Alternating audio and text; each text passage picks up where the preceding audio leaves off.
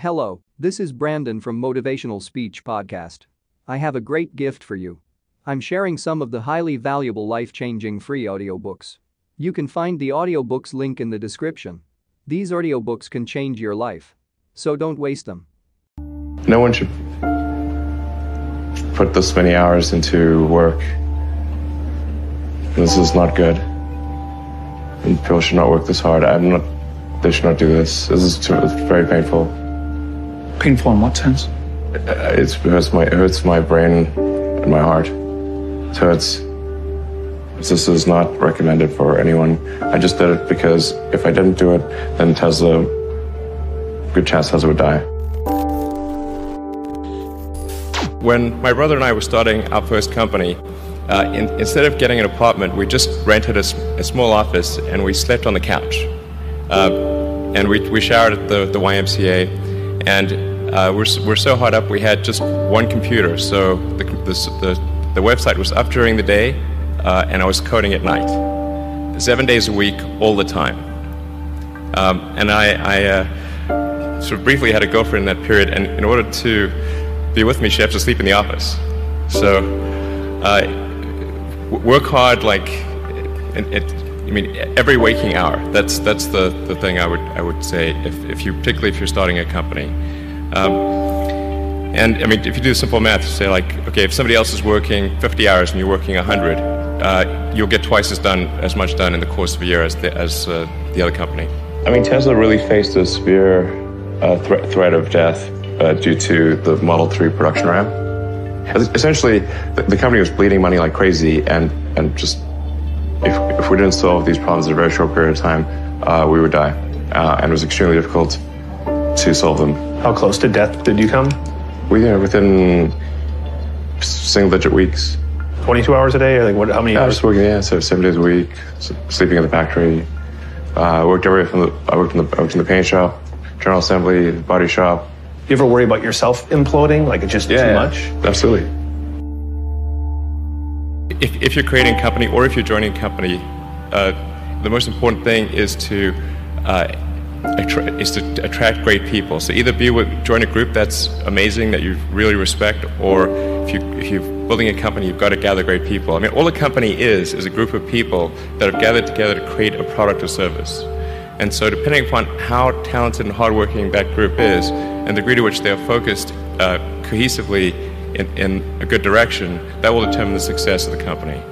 So do everything you can to gather great people if you're creating a company. It's good to think in terms of the physics approach or first principles, which is, rather than reasoning by analogy, you boil things down to the most fundamental truths you can imagine, and you reason up from there.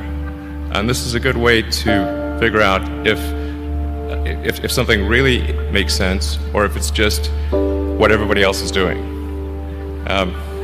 It's hard to think that way. You can't think that way about everything. It takes a lot of effort. But if you're trying to do something new, it's the best way to think. And that framework was developed by physicists to figure out counterintuitive things like quantum mechanics. So it's really a powerful method. Then it's just you have to apply a lot of hours to actually working. So the way I generally do it is I'll be working at SpaceX on Monday, and then Monday night fly to the Bay Area, spend Tuesday and Wednesday in the Bay Area, then at Tesla, and then fly back on Wednesday night, spend Thursday and Friday at SpaceX. In the last several months, then I would fly back here on a Saturday and either spend Saturday and Sunday at Tesla or spend Saturday at Tesla and Sunday at SpaceX. Just showing up is half the battle. Just, you got to try hard to do it, and don't be afraid of failure. You also need to be rooted in reality. So you shouldn't, it's easy to get high in your own supply. You've got to not be afraid to innovate, but also don't delude yourself into thinking something's working when it's not. Or you're going to get fixated on a bad solution. Yeah, don't be afraid of new arenas. You can get a book, you can learn something, and experiment with your hands, and just make it happen. Find a way or make a way to get something done. But I think people can choose to be not ordinary. You know, they can choose to not necessarily conform to the conventions that were taught to them by their parents. So yes, I think it's possible for ordinary people to choose to be extraordinary. If somebody is doing something that is useful to the rest of society, I think that's a good thing. Like, it doesn't have to change the world. Like, you know, if you're doing something that has high value to people, if it has a small amount of good for a large number of people, I think that's fine. Like, stuff doesn't need to be changed the world just to be good. Being focused on something that you're confident will have high value to someone else, and just being really rigorous in making that assessment, because people tend to, a natural human tendency is wishful thinking. So a challenge for entrepreneurs is to say, well, what's the difference between really believing in your ideals and sticking to them versus pursuing some unrealistic dream that doesn't actually have merit? And that is a really difficult thing to tell. Can you tell the difference between those two things? Right. You know? So you need to be sort of very rigorous in your self-analysis. I think certainly extremely tenacious, and then just work like hell. I mean, you just have to put in, 80 to 100 hour weeks every week. But all those things improve the odds of success. Okay. I mean, if other people are putting in 40-hour work weeks and you're putting in 100-hour work weeks, then even if you're doing the same thing, you know that in 1 year you will achieve what they achieve. You will achieve in 4 months what it takes them a year to achieve.